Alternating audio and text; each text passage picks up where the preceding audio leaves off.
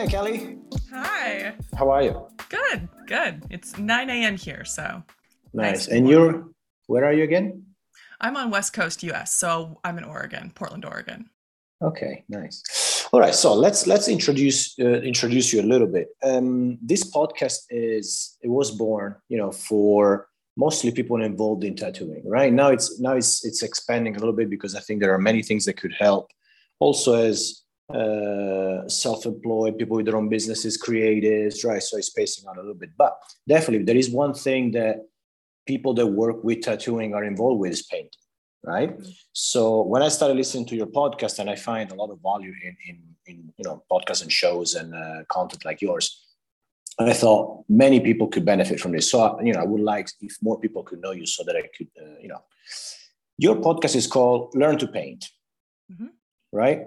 Do you want to tell a little bit about how it is, why it is, what made it, Yeah.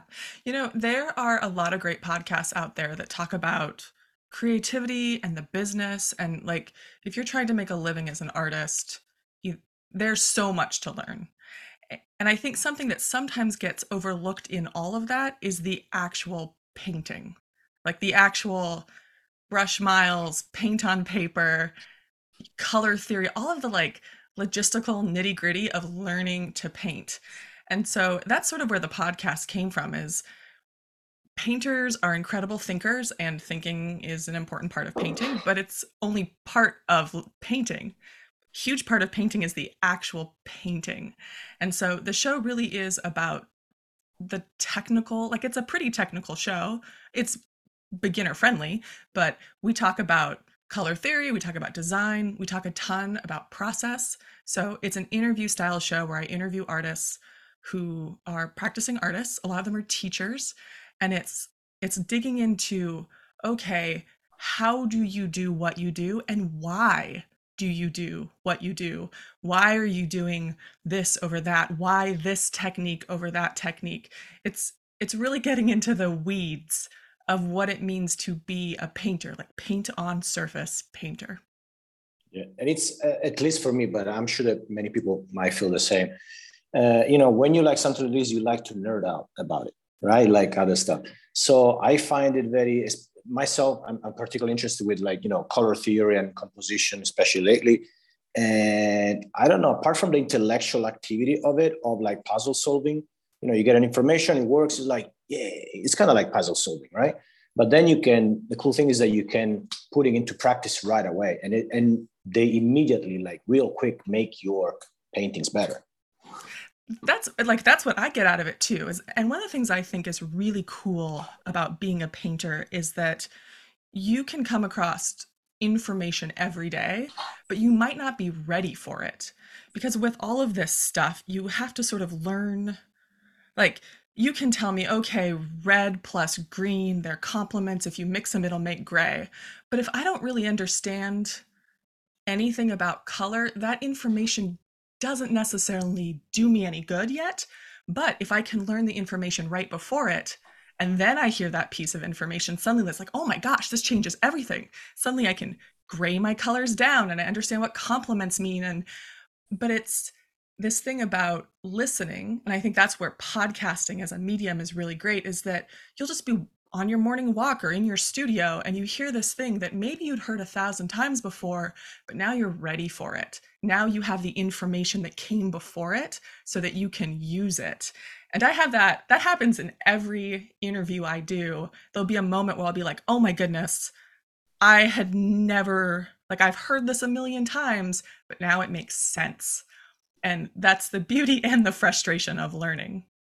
Yeah.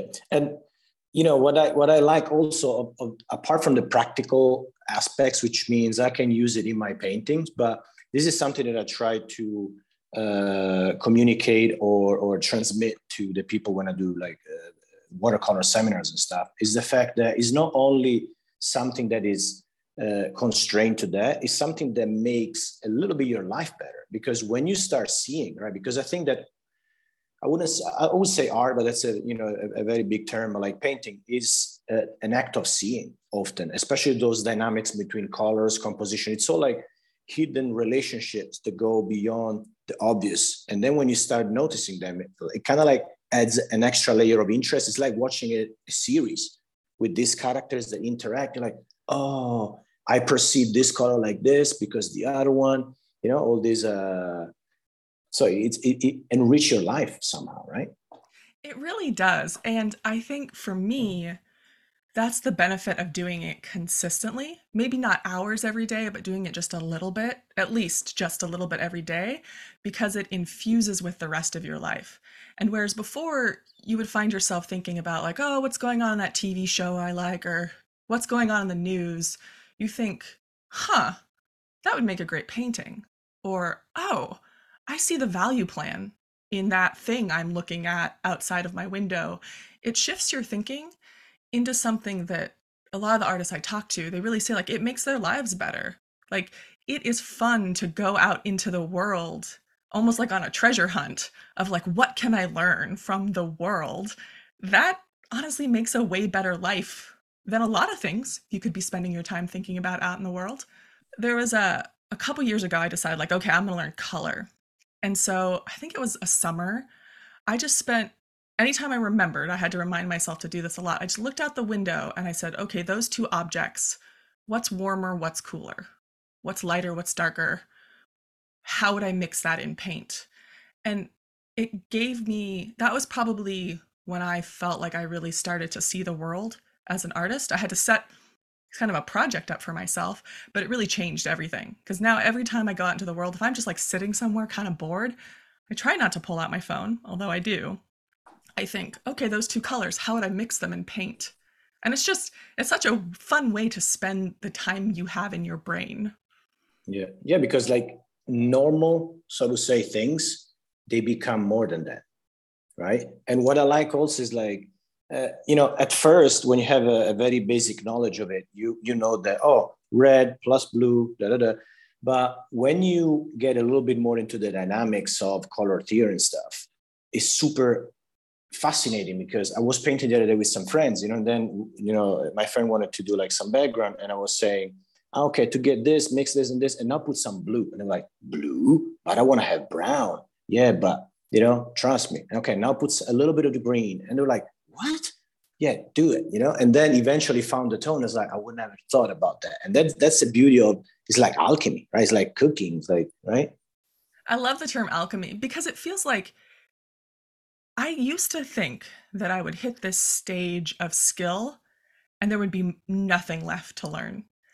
And the thing that I really love about being a painter and existing in the world as a painter is that there's always more to learn. That when you become an artist, you unlock this sort of secret way of living where you're always going to have something to be curious about. Not that you don't get bored sometimes in your art practice, like that's part of it too, but you think you've learned all there is to learn about color? Nope, you haven't. Just wait. You're gonna open a door into a room that you didn't even know was there 3 years ago. And it's that constantly. And that's surprisingly, I think, the most rewarding part of being a painter is that you keep thinking like, okay, I've developed this level of skill, that's great. And then one afternoon you open a new door and you're like, I didn't know any of this existed. Yeah, oops. And sometimes it's frustrating. Sometimes you think like, like now I have to learn all of this. And yep, that's part of it too. But sometimes you think like, there are discoveries in here that it's going to answer a ton of the questions I've had and not been able to verbalize. The answers are in here, and that's really thrilling. Yeah, and imagine if eventually, which you want, but because we're humans, but imagine if you would get to the point where you're like, I know everything. I give you 2 days and you go bored to death. So that's a cool thing. Instead of thinking about, it's all about perception, right? So instead of thinking how much I'm missing, think about how much I've got, but also, you're going to have many more haha moments, right? So imagine if you could literally learn anything, it would be the worst, right? And you come from you're a third generation artist, right? So your grandmother was an artist, your parents were an artist. And I was reading in your bio that you grew up, with your parents that created this creative catalyst production, right? Making those videos of like workshops and stuff. So you were editing footage of great artists and learning from it. Do you remember a little bit how it felt in those days, being part of that?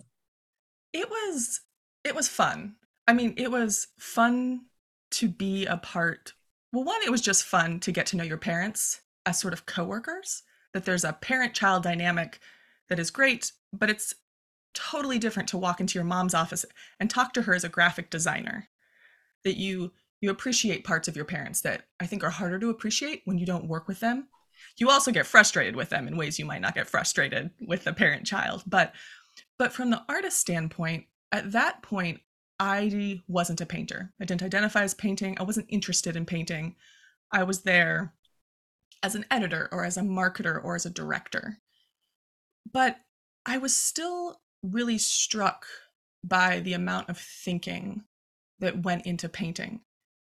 Because at that time, I still was under some of the artist myths of you're born with it or you're not. It comes quickly if you have it, all those sorts of things that we have to struggle through to create an art practice.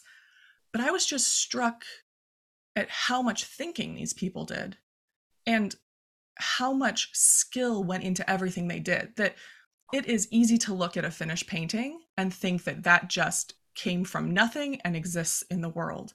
But through watching them first plan their videos with them and then watch them film their videos and then edit those videos, you it really forced me in a way to pause and see all of the thinking and all of the skill that it took for them to paint that landscape in an hour.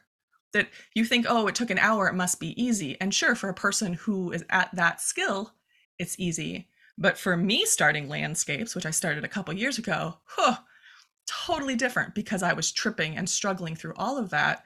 But it really taught me that skill and showing up are the sometimes kind of boring things that you build to be able to effortlessly do a landscape.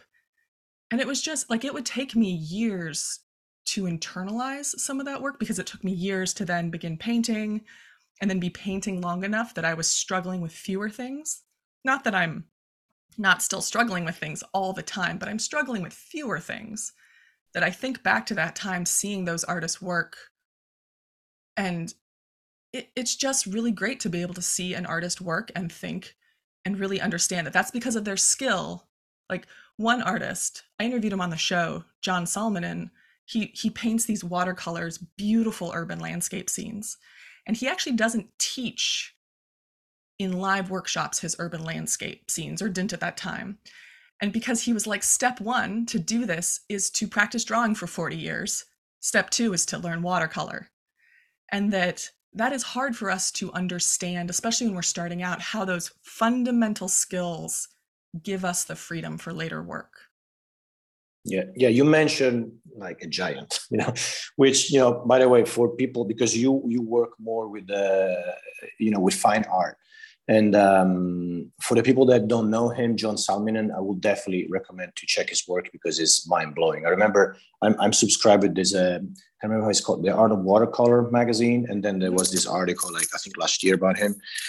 And, you just mesmerized. It was like, how do people do that? And especially because I mostly deal with watercolor. And then I talk to a lot of, younger artists and stuff like that. And often, they think that watercolor is just something basic, or like the abstract thing. I'm like, no, you have an idea what you can do. Look what these people do. And you're like, is that watercolor? I was like, yes, it is. But like you say, I'm a big fan of draftsmanship, especially when it comes to drawing. I also like the intuitive part of it, outsider art and that kind of stuff. But I really like draftsmanship when people know how to draw, and especially structural drawing, where you understand really the three-dimensionality of things. And like you said, that one eventually brings you to the place where you can say, I'm drawing this, instead of having to find a reference and just copy it mindlessly. I know that there is this curvature, these cross contour lines, the line hit here, da, da, da, da. So like you said, there is so much, like what people see, or what we see is like the end goal of a very long journey, like 20 years, to make it in an hour. Like people are very good to make things look easy, like sport people or whatever, but then you try, it's like, oh, right.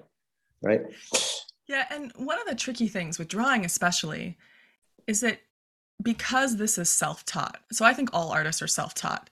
I mean, some of us might go to art school, but that artist, even in art school, that person physically had to put a pencil on a surface and do the work. But also, a lot of us are just truly self taught. We didn't go to art school. We might take workshops, but it's us alone. And part of the challenge for us alone is, yeah, there's these skills we need to develop, but you can't sort of like force yourself to learn stuff you don't care about. And so one of the challenges is figuring out how you like to work so that you can develop the skills. And for me, I was painting a really long time, really frustrated with my paintings for a really long time because I didn't want to learn to draw. I saw them as separate, which is so silly now, but I saw them as separate. Like, I don't want to have to draw. I'm a painter. And then eventually I discovered this thing called semi-blind contour drawing that allowed me to suddenly enjoy drawing. And that opened up one of those doors into a room where I was like, oh, I get it. I get how drawing helps me be a better painter. And as people who are self-taught, one of the things that is a challenge, but it's one of the jobs we have, is figuring out how we can set up ways of learning that we enjoy. And then, every once in a while, like if you're like you don't want to learn to draw, every once in a while, like try drawing again because you might like it now, or try drawing in a different way. Like, I didn't want to shade an apple on a table. I thought that sounded really boring, but it turns out there's a bunch of other ways you can draw, and some of those you might find fun. Yeah. Yeah, with this kind of stuff, I have a sort of personal mantra, which I try also to communicate, which is simplify and optimize, meaning you see something that is so overwhelming and you're like, oh, I cannot draw this insane anatomy stuff. Like, no, that's too much. You need to give your brain the time to catch up. So let's start from a cylinder. You can understand that, or a box, even better, right? You can understand that. Then you practice, you optimize. So you become a box master. And then from there, we go to more compound volumes. And then eventually, with some more knowledge, then you end up there. But it's overwhelming. I remember also me, I struggle with a lot of stuff, but I remember especially the earlier days, I was like, oh my God, this person must be magic. It must be magical. It's some God-given talent. And you're like, no, if you simplify, you break it down in smaller bits that you can shoot, right? But it's really empowering when you do this, like, oh, I can do this with time, And you have insane guests on the show, right? Some people, I haven't listened to them all, but obviously you go straight for your favorites, right? Which in my case is like Ian Roberts, Chris Kopinski. I love composition now. I'm so fascinated, and these people are master, right? Is there any particular episode or moment or concept even, that come to mind right away to you that was like, that blew my mind, even if I think you have one of these every episode, but can you remember some particular one that you like, that thing? Well, you mentioned Chris Krupinski, and maybe it's because you just mentioned her, but I remember in the interview, she talks about at some point in her life, she was a graphic designer. She just decided, I'm going to get good at painting. And so she just said, every day, I'm going to paint 2 hours. Like, the painting doesn't have to be great. I don't have to finish, but I'm going to work through paintings. She had really clear goals. I mean, really clear parameters for how she was setting this up for herself, but it was time-based. I'm going to paint 2 hours a day, and I'm going to figure out how that fits in my life. And it was the first time I started to think about how an art practice is built when we decide to show up, that it's not about the prettiness of the work. It's not even about selling the work. Not that that's not important, but that's separate. That to build an art practice, you choose to show up and then you figure out how that works.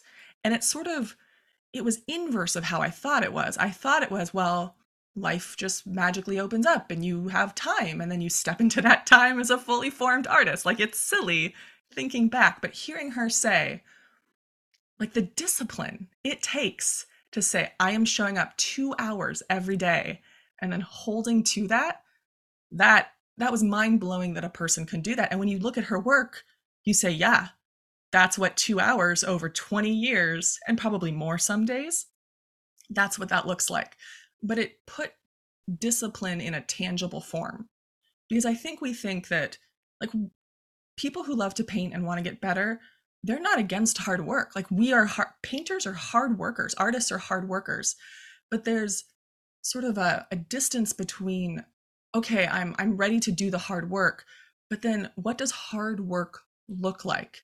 And often what hard work looks like is like staying up until 3 a.m., 2 weeks, for 2 or 3 weeks or a month, like working really hard. That's what hard work looks like. And then you realize like that's what burnout looks like. That's what losing your day job looks like because you show up tired. That's what Yeah. losing friends and family looks like. And so to see her say, this is what discipline looks like day in and day out, it's 2 hours. And for you, it might not need to be 2 hours. 2 hours is a really big chunk of time. For you, it might be 20 minutes.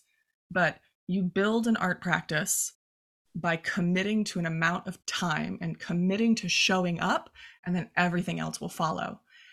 And that sounds really simple. 2 hours doesn't sound simple, but 20 minutes sounds simple. But then you find it's actually kind of hard, but it's totally doable. Yeah.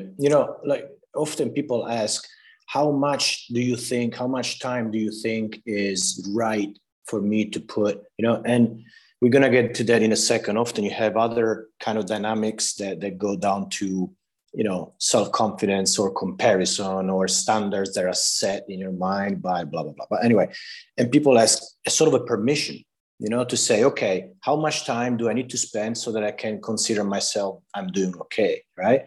And my opinion is just an opinion is, look, I think that consistency is way more important than quantity, because if you do 1 hour a week and then you don't touch the thing for a week, you're going to forget a lot of things. It's better to do like 10 minutes a day, which you can find 10 minutes if you don't have 2 hours, whatever you can, but every day, right? And then it becomes a habit, and then eventually the habit becomes you, right? So it's inspiring, that kind of discipline. And another thing that, because you mentioned discipline, and also I would say there is a guy that I like, that I listen to, his name is Jocko Willink, and he's all about discipline. He's an ex-military dude, whatever. But, then once he said, discipline is not some sort of like, monk ascetic kind of thing. It's self-love emotion, meaning, what you want the most as opposed to what you want now. So you say, okay, you know what? Instead, now I want to go have a beer, but in general, I would really like to be an artist. So that's when the discipline comes in, right? And you say, okay, you know what? Then I'm going to do my chunk of time, whatever that looks like, right? So I really like that. It's inspiring. In terms of mindset, because this, it kind of falls into that field. Have you, is there something that particularly struck with you, or that you've been inspired particularly, or that you implement in your own practice, that you say, okay, this is definitely beneficial, which of course discipline already is, but is there anything else that you say, okay, this can really help you? I think in my personal practice, I had to separate discipline from self-criticism. That I thought that being a disciplined artist meant being really hard on yourself all the time. Like, probably had it from an 80s film where a drill sergeant is yelling at someone, that's what discipline looks like. And it turns out it's really hard to learn if you're constantly yelling at yourself about all the skills you're lacking. Because when you start out, yeah, you have a long way to go, but that doesn't mean you can't have fun where you are. And that doesn't mean you can't do great stuff where you are. And in fact, that's important. It's really important to like, maybe not what you're doing every day, but you can't be yelling at yourself all about it. And at some point, I mean, this honestly is fairly recently, last couple years maybe, I suddenly made the connection that looking at what you don't like about your work will help you get better if you're doing it through curiosity. Like, if something went wrong in your painting that day and you can get curious about why it went wrong, great. You can learn a lot. If you're yelling at yourself about the fact that it went wrong, you're going to learn very little, and you might walk away for a week or two. So that's, being curious about what's not going well can help you develop skill. But following what you love will find your style. And when I could separate those two things, that actually looking at all the things you hate about your work, whether you're being curious about it or not, that's not going to help you find your style. Looking at what you love about your work and what's going well, that might not help you develop skills, but it will help you find your style. And that those two things work in tandem. And for a long time, I was just self-critical, wondered why I didn't have a style, and wondered why I wasn't having fast skill development. And then when I sort of finally figured out, like, oh, if I can be curious about what's going wrong, I'm going to develop a lot of skills. And if I can get really clear on what I like about my work, I'm going to develop a style. And not that I still don't get frustrated with my work. I absolutely get frustrated with my work all the time. But now I have like a bucket that I can put it in that's practical and helps me do something with it. Nice. It's like instead of a big chaos, because that at least will also help me. Instead of being just a big cloud of chaos, then at least you can put things into boxes. And it might be some of them not pleasant feelings, but at least it's like, okay, at least I know what it is, and I know where to look, how, like, what to do to work on it. And, you mentioned frustration and yelling at yourself. And honestly, this is because I like to talk to young artists, right? And this is the thing that I hear the most on a regular basis. And when I say that it comes a lot from younger artists, it's not exclusive. I work with people that have been, in my case, tattooing, but also painting. Lots of people are oil painters and stuff like that for 20, 25 years. And it's not different because it's like a root feeling that we have, the little voice that says, you're not good enough unless you show me that, And obviously social media don't help, but, that's a longer discussion. But I think that this kind of thinking can really help dealing with that, which will never end, I think, that kind of frustration, because, it's a longer road, but definitely can help at least separate the things. So yeah, thank you for sharing. Regarding your own specific process, right? Your specific process, your approach to design, or even your routine, how does it look like? I don't really have a set process except for the fact that I try to show up every day. I try to show up every day in some way. So there's this movement called the Daily Painters Movement, and they start and finish a painting every day. They're often small, they're fast, they're very impressionistic. I am not a daily painter. I don't necessarily finish a painting every day, but I try to show up in my studio practice in some way every day. And if I'm having a terrible week, that might be 3 minutes of sketching. Like, the bar is very low some days, and some days the bar is very high. And one of the things, this goes back to mindset a little bit, I have tried to learn that who I am as an artist is different every time I step into the studio. And so what she can do, what is her best on this day, I'm going to try to do that, but that might be very different from day to day. Someday that might mean finishing a painting in a subject that is hard for me and feel great about it, even though it looks terrible. And some days that may mean everything going right and I'm just filled with insecurity and doubt. And like, what she can do on a given day is different. And so first off, I try to take stock. Who is walking into the studio today? And then with that in mind, I try to take on a project. So I definitely am a project-based artist. I love, like we were talking about systems earlier, the more systems you can set up in your studio, I say the better. We walk into art thinking that it's chaos. It feels like chaos, and that artists just walk in every day and just like pull something from their imagination and create. And it turns out artists have a lot of systems. That's probably one of my biggest takeaways from the show, is that all of these artists who do the amount of work they do, they can do that because they have built systems into their art practice. And so for me, one of the systems is just like doing a gut check of how I feel that day. And then I have kind of a couple of projects going at all times. And so I just sort of think which one feels fun for me today and what I can do. And then I try to do it. And sometimes the hardest part is getting started. Sometimes the hardest part is walking away because, like, I got work to do the rest of the day. I do my painting in the morning. But then what I actually do in the painting itself changes from day to day. I primarily work with acrylic. I'm learning watercolor. Goodness, that has given me a lot of respect for all of you all who do watercolor. But it really is, at this point, I can look at an image, I get some of the basic lines onto a small, maybe 4x4 piece of Bristol paper. And then I lay in color, probably start at the top and work to the bottom if I'm doing landscapes. And it's as simple as that.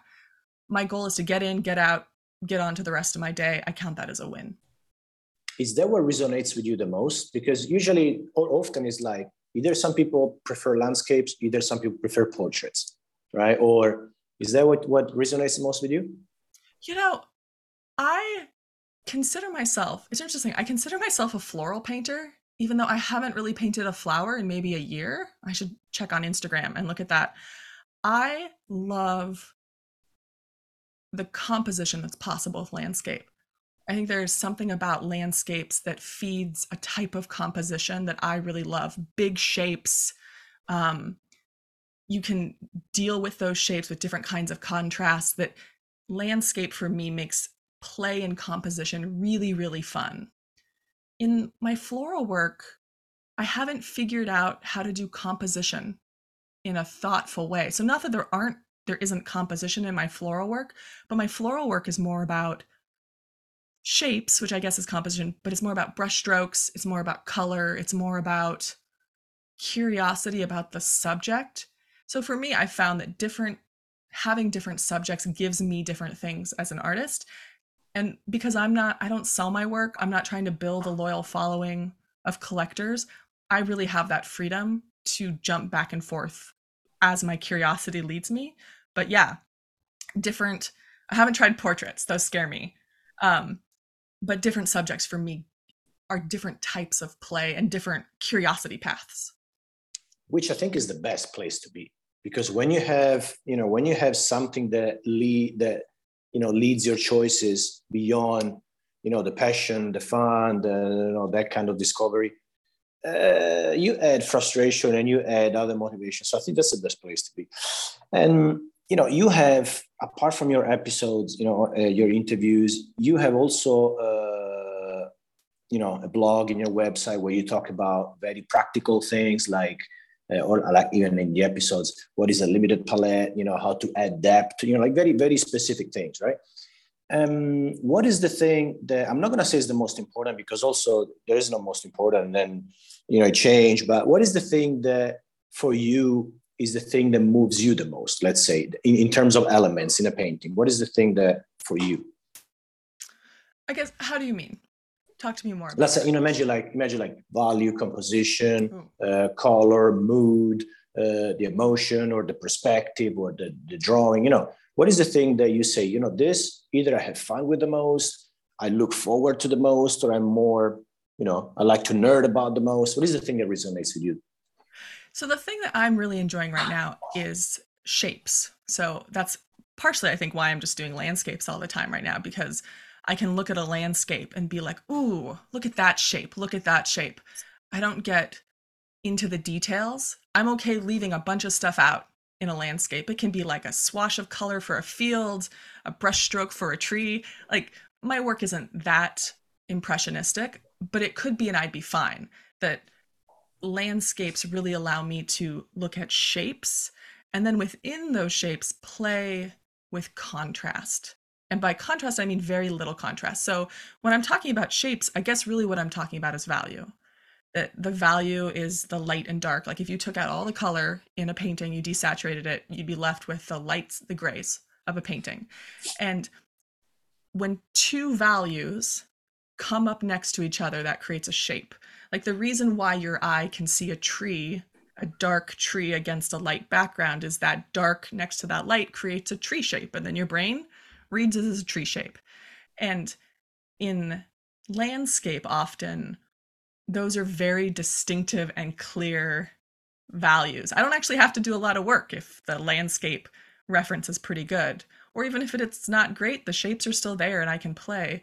But yeah, it really is, it's interesting for me to think about it. I hadn't thought about this, but it really is the shapes they just tell me that they're there, and then I can go play. I have to do very little planning at this point Nice. in my skill level. So yeah, it's just pure play, and I can do them fast, which is also satisfying. Nice. And also this stuff, what I found interesting, at least for me, is that it changed because you change. So maybe in 3 years now, not that you like it least, but maybe now you're really into the mood or something, and then you become more expressive. And that's the beauty of it, right? Because maybe the informations are the same, but you change. So now, your brain sync on a different element that stands out for whatever reason. Your life, what happens. It's just, yeah, very fascinating. I like to think about that stuff. Well, And one of the yeah, things that I gave myself, and this is the mindset, is that I gave myself permission to change. And I gave myself permission to follow where my curiosity leads. And that's different from bouncing around because I'm avoiding things. Like, I think this thing that happens, especially when we're beginners, but it happens at every stage, is that you'll be painting along, you'll be trying landscapes, and you suddenly can't figure out something. And you think like, oh, well, I don't know how composition works here, so I'm going to go do portraits. And maybe that will help me figure it out. And the answer is it won't. It won't help you figure it out. Portraits are totally different. You'll learn a bunch of new stuff with portraits, but you won't actually learn the thing that you're avoiding. And so for me, curiosity, following curiosity it's a subtle difference, but it's different. It's saying, ooh, I'm following this idea. What would this look like over here? And two things happen for me in my art practice because of that. One, sometimes you'll see, like on my Instagram, I'll be doing landscapes, landscapes, landscapes. I'll do that thing where I'll be like, let's try flowers again. Let's see what this composition stuff works with flowers. I'll try 3 flowers and be like, nope, back to landscapes. But the other thing it gives me permission to do is that I will paint the same landscape 10 days in a row, because what I'm exploring and the curiosity I'm following is asking me to stay there. And I think we have sometimes, so a couple things are happening there.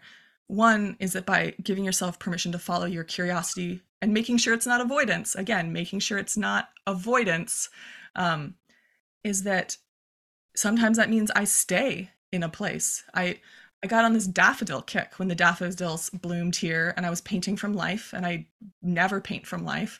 And so I just painted daffodils for as long as they were coming out of the Oregon ground. Nice. And then they stopped and I stopped, but it's giving myself permission to stay someplace, sometimes for quite a while, if it's still kicking up things that I want to follow.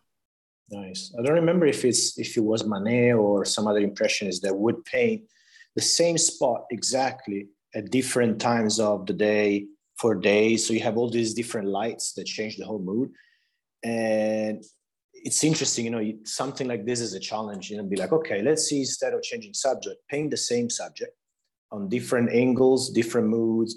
I don't know, to explore, like you said with your flowers, So it's interesting. Like there are so many. This is what excites me. I get electric when I think about this stuff. The possibilities, like how many ways that you could have to explore this, So it's super. Yeah, it gets me all like riled up. I see that you also do monthly challenges. Would you like to say a little bit, what they are, what's running now?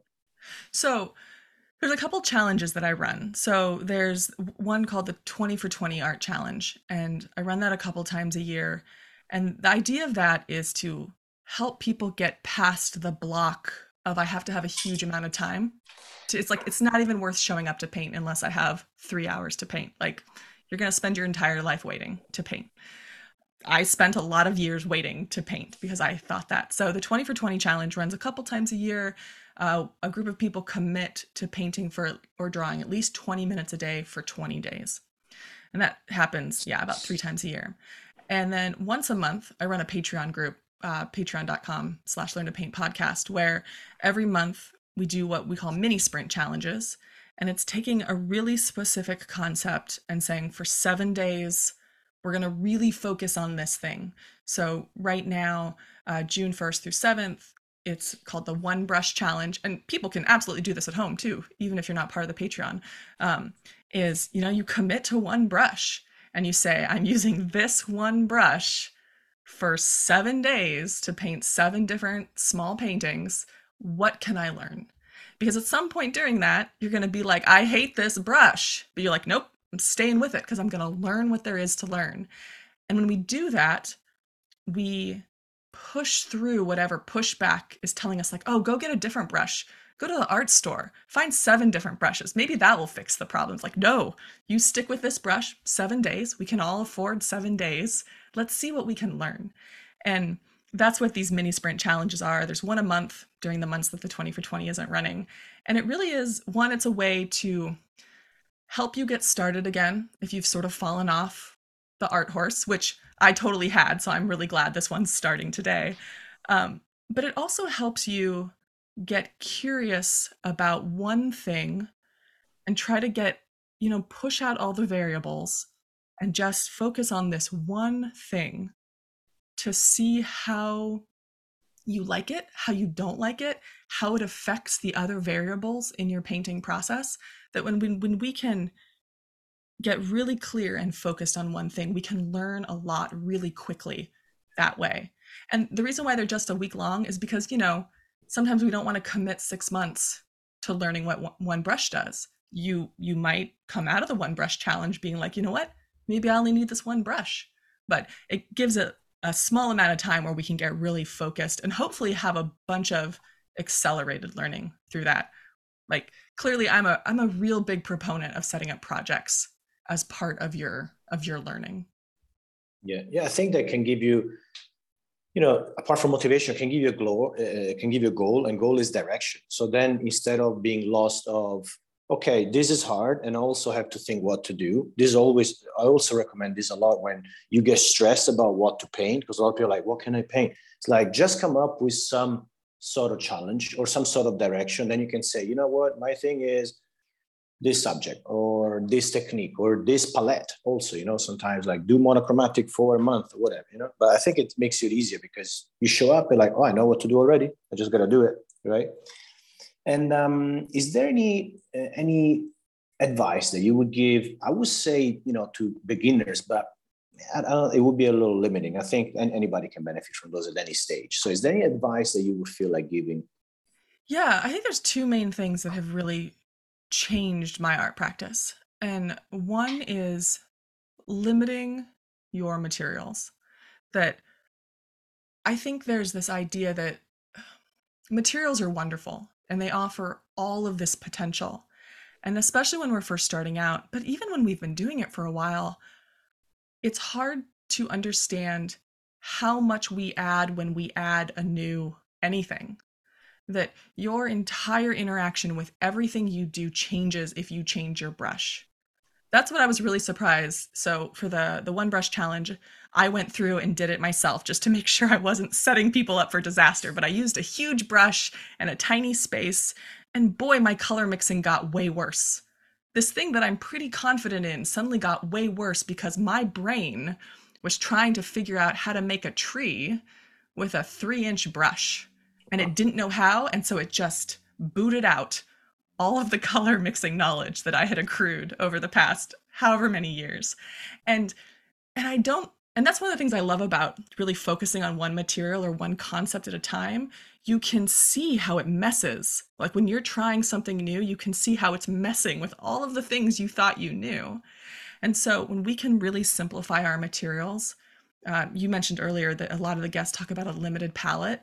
That's one red. I mean, if you're really limited, that's one red, one blue, one yellow, maybe a white, depending on your medium, maybe a dark. That can seem like, well, how am I going to mix color? That sounds boring. Like the amount of freedom that you're going to get after you push through some initial awkward learning, you're going to love that. You're going to be able to mix expressive color. You're going to be able to try to do things that you couldn't do before because you were trying to figure out how your 17 reds work with your 17 blues. Yeah.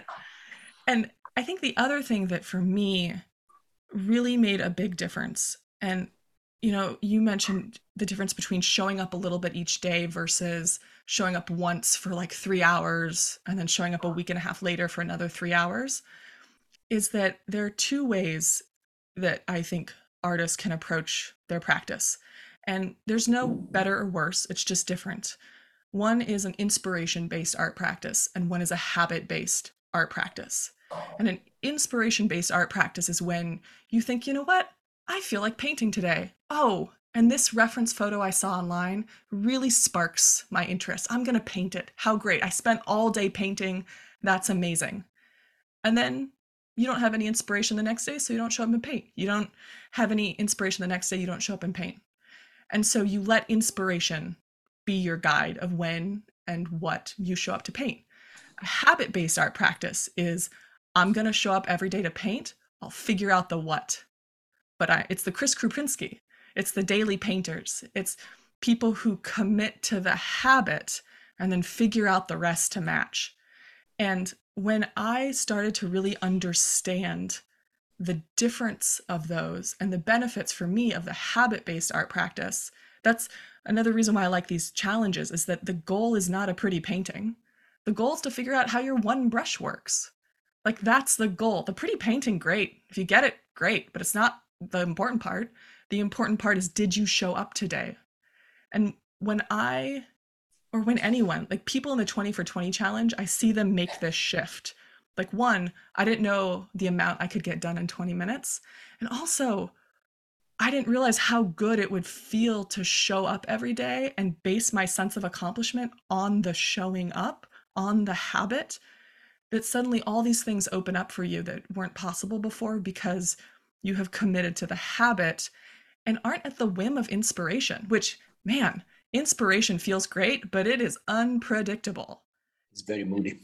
It's super moody, and all of these things in life affect it. But if you can switch, when I could switch, and when I see other people switch to the habit-based art practice, then suddenly a world of possibility opens up to them that just wasn't available if you're in an inspiration-based art practice.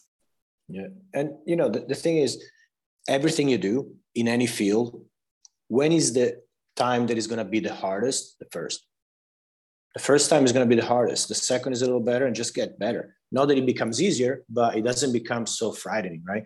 Are you familiar with the book by James Clear, Atomic Habits?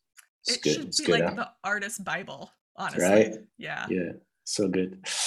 Kelly, this, I feel that I still have to ask you a million questions, but maybe at some point we might do a follow-up or something, because you're so full of knowledge, and it also it's very inspiring.